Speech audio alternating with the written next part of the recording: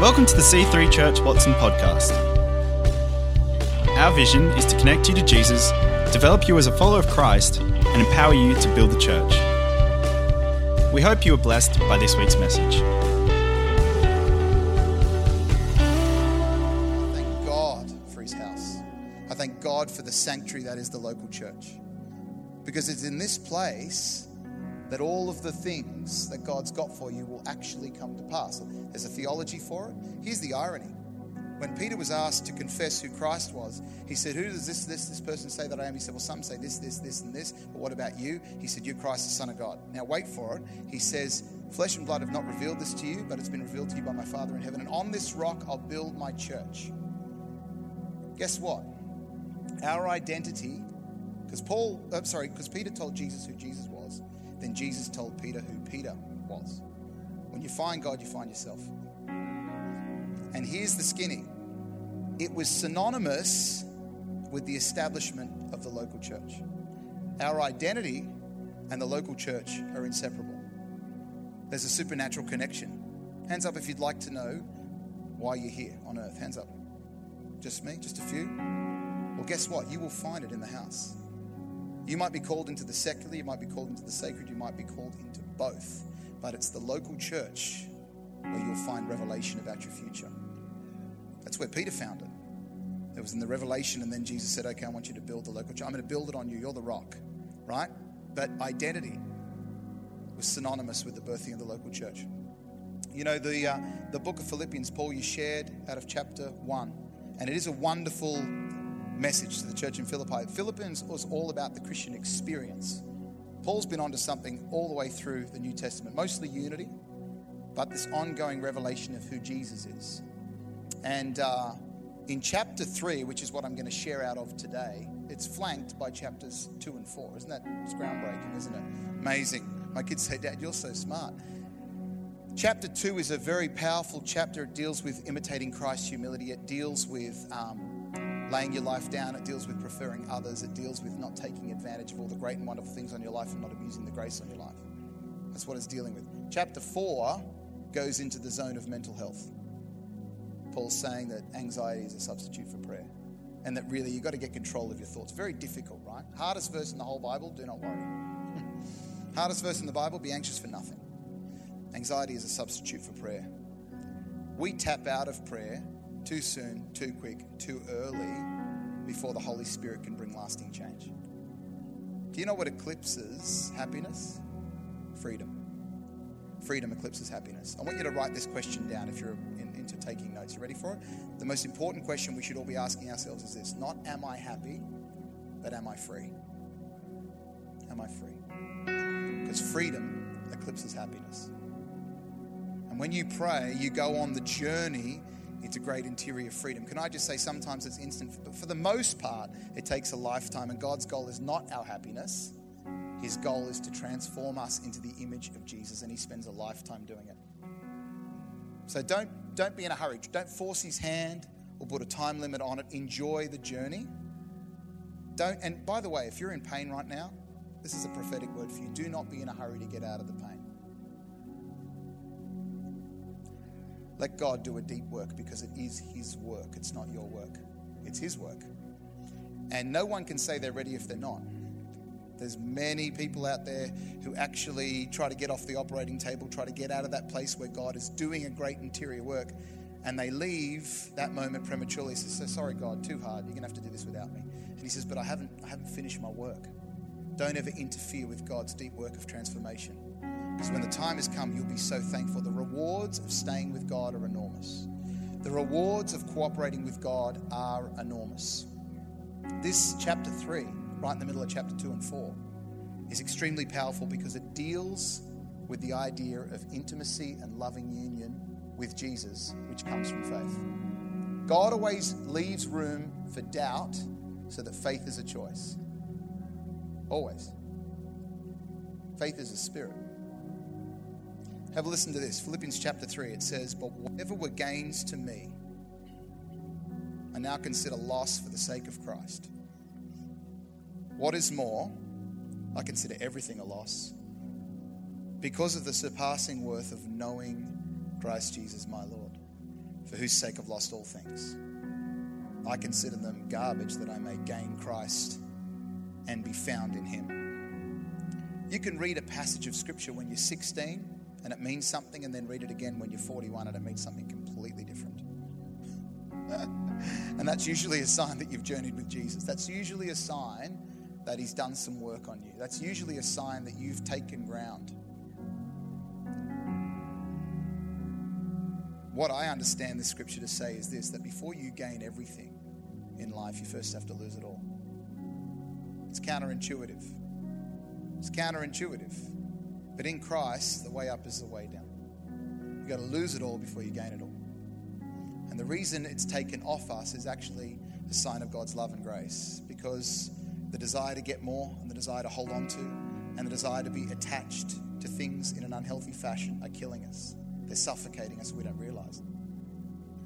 Do you know, it's interesting that the way the Alaskans catch wolves in the snow is they don't take guns and chase them through and shoot them. They just get the dead carcass of a rabbit and they put it on the top of a submerged, buried knife in the snow. And then they put them all over the snow, and then they sit in the vans and they drink scotch and smoke cigars, and then they whistle and the wolves run out of the forest. And they all start to feast on the dead carcass of the rabbit submerged in the snow. Now, this might sound pretty graphic, but in the process, they cut their tongue on the knife. They think they're tasting the blood of the dead rabbit, but they're not. They're tasting their own blood, and before you know it, they bleed to death, they collapse, they die. The Alaskan hunters get out of the cars, they gently stroll over to the wolves, they pick them up, put them on the van and drive away. My point is this, that sometimes we can be bleeding to death and not even know it. Sometimes we can be thinking we're doing all the right things, but we don't even realize that we're getting suffocated. We don't realize that we're comparing. We don't realize that we are attached to things in this life, so much so that we don't realize it until they're removed. But God does it because he wants us to be healthy and mature. He wants us to be strong. He's talking about this unhealthy attachment. These things that compete with God, that are in competition with God. Just so you know, an idol is a substitute. It's quite simply this: anything that's more important to you than God. And I said in the first service that we talk a lot about the tree of forbidden fruit, right?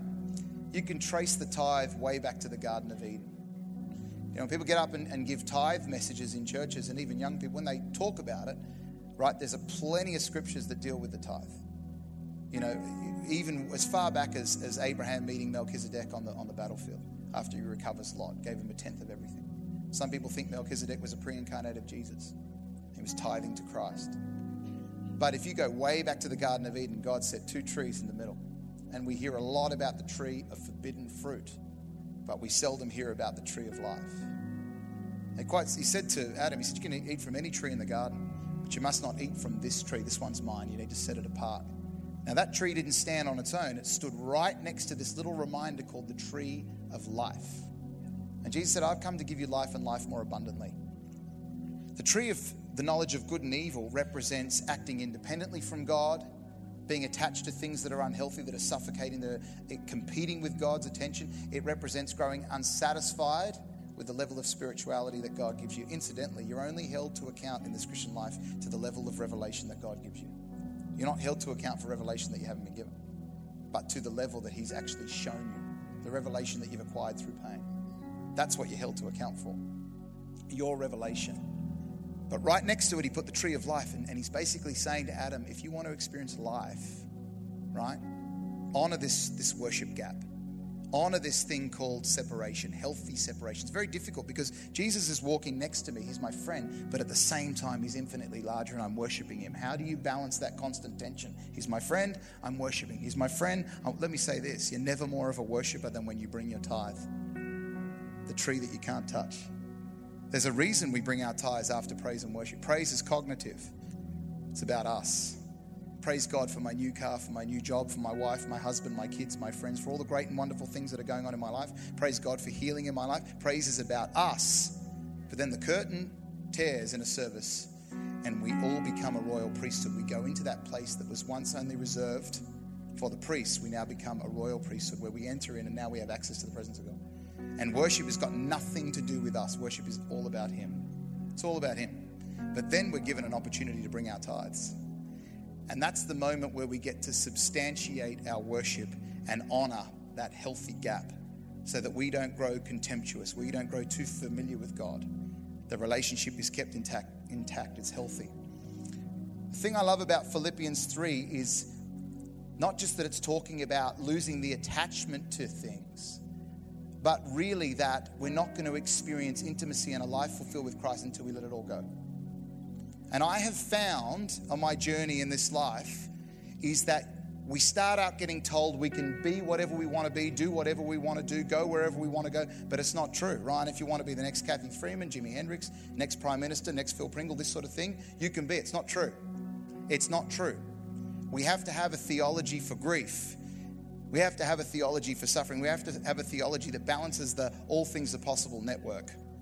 We have to, so that we have a healthy walk with Jesus. And the greatest power in life is a life laid down. We're told to stand up all of our lives, yet Paul says, no, I need you to lay it all down.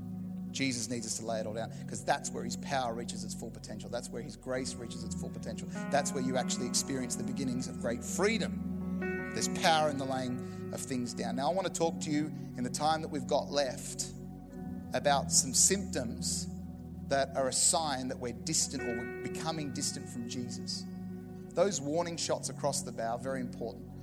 And I'm not just going to come with cliches and say you got to pray and read the Bible, although you do. I'm talking about symptoms that are insidious, that creep into our society, but we need to differentiate ourselves and not let go of the distinctives. The first one here this morning is when we try to live this life in our own strength. That's the first symptom that we've grown distant from Jesus. You know, I teach on the theology of the Holy Spirit at the college, and it's been a wonderful journey of learning about who the person of the Holy Spirit is and how he fits into the triune being, this divine dance called the Trinity. And really, the Trinity exists because love, if God is love, love can't exist on its own. There's got to be more than one. There needs to be someone showing love and someone on the receiving end. It's called the divine dance. The Greek term for it is perichoresis, which means the idea of rotation, coexistence.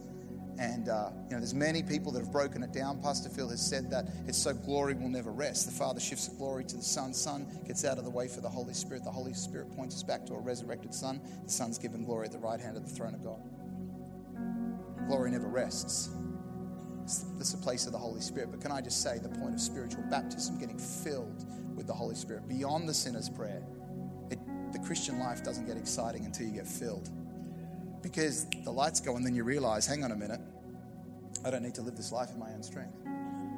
I can live and operate from a place of rest. Have a listen to this. I did an album a couple of years ago called Sons Can Rest that came out of my journey, or second conversion, if you will, in midlife, where God was actually forcing me into a place where I had to really work out what I believe.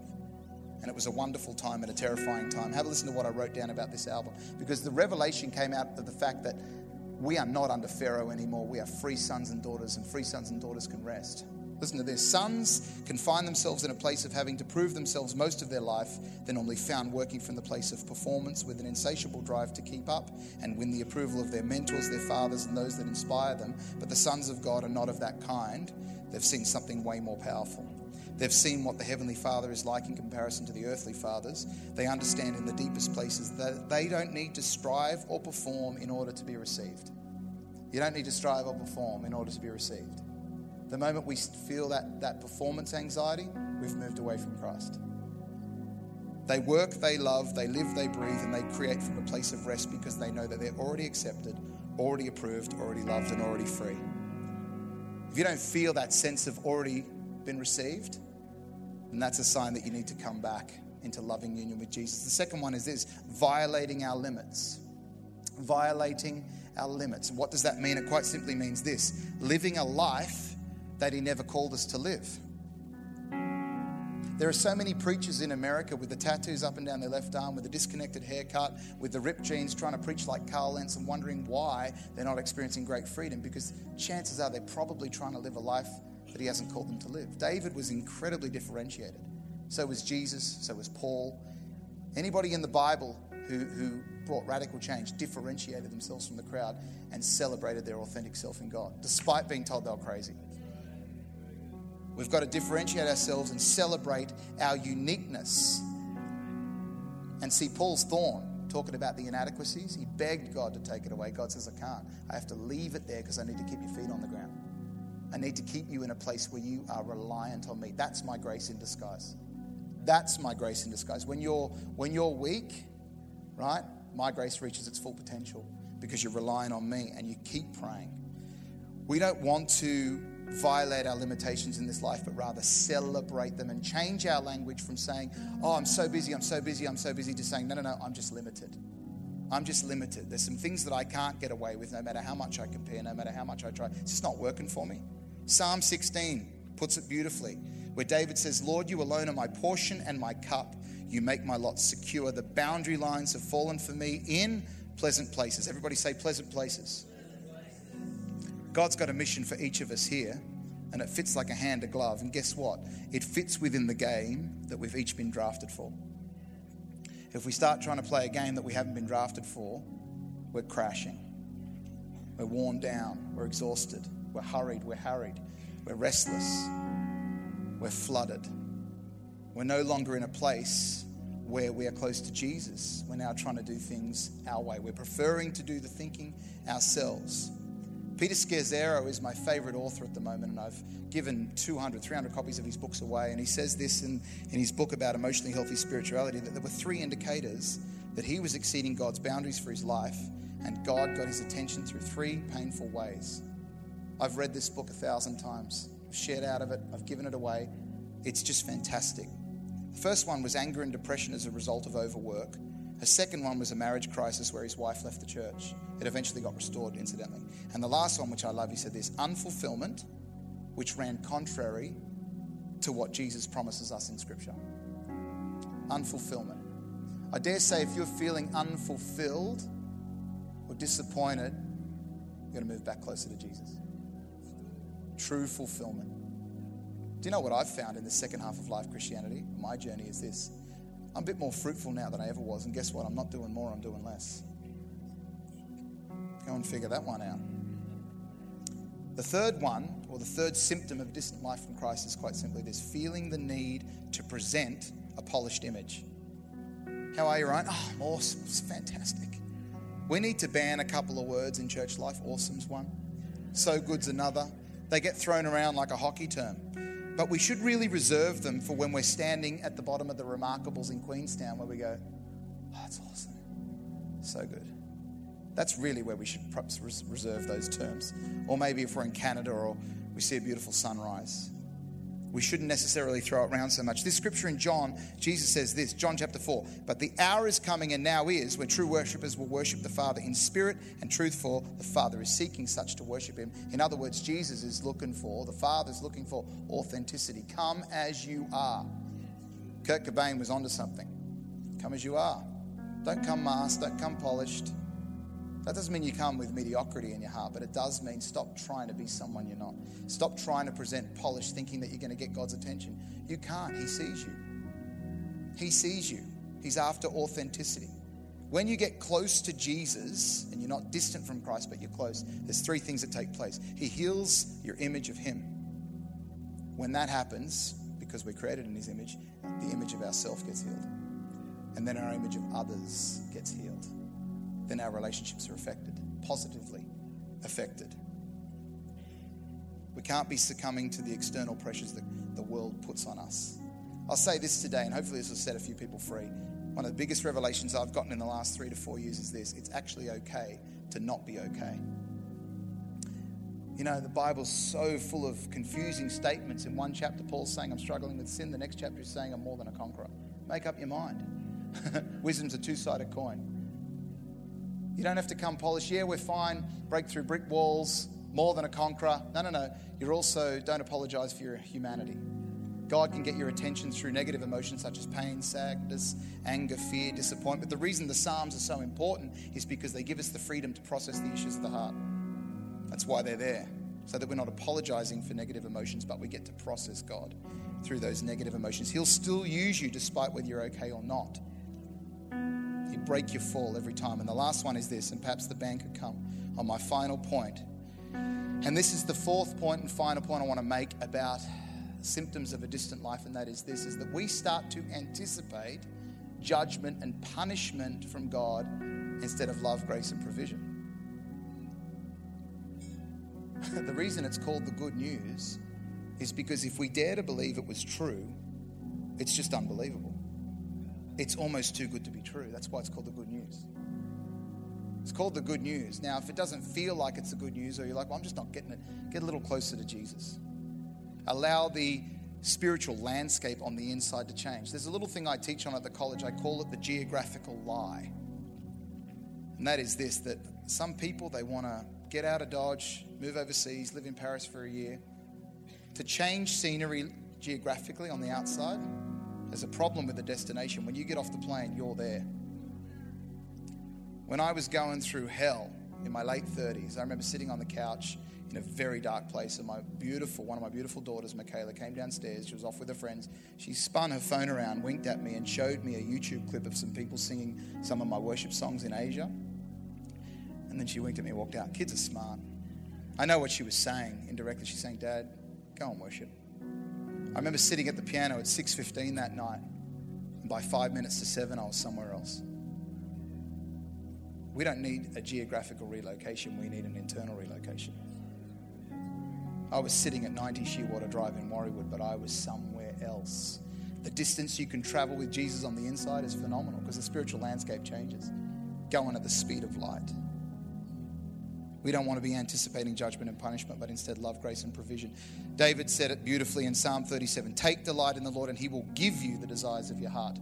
So we think, okay, if I tick boxes, go to Bible study, run a connect group, tithe above and beyond the 10%, give into Vision Builders, go to outreach programs, more God activity, more God activity, more God activity, he's going to answer the desires of my heart. Don't mishandle the word of God. See it through the eyes and through the lens and the filter of a worshiper. David's saying, take delight in the Lord. In other words, when God's 1 inch from my face, he rewires my taste buds. My appetite changes, my desire for him is rewired. Take delight in the Lord and he will give you the desires of your heart. How do we get closer to Christ when our appetite changes? Well, we've got to quite simply do this. It'd be pointless if I gave you these 4 points and didn't give you the antidote. Here it is. You ready for it? This is the way forward for the body of Christ. It's not bigger, better, faster, stronger, go further. We need to slow down our interior world for Jesus. We need to slow down and change gears on the inside and give sufficient time to Jesus again. The way we get closer to Christ is not by speeding up and speaking in tongues at the top of your voice for as fast as you can, for as long as you can. It's sitting still, waiting in that place, slowing down our interior world and going back into that place of loving you. Thanks for listening. To find out more about our church, find us online at c3churchwatson.com.au. We hope to see you in church again this weekend.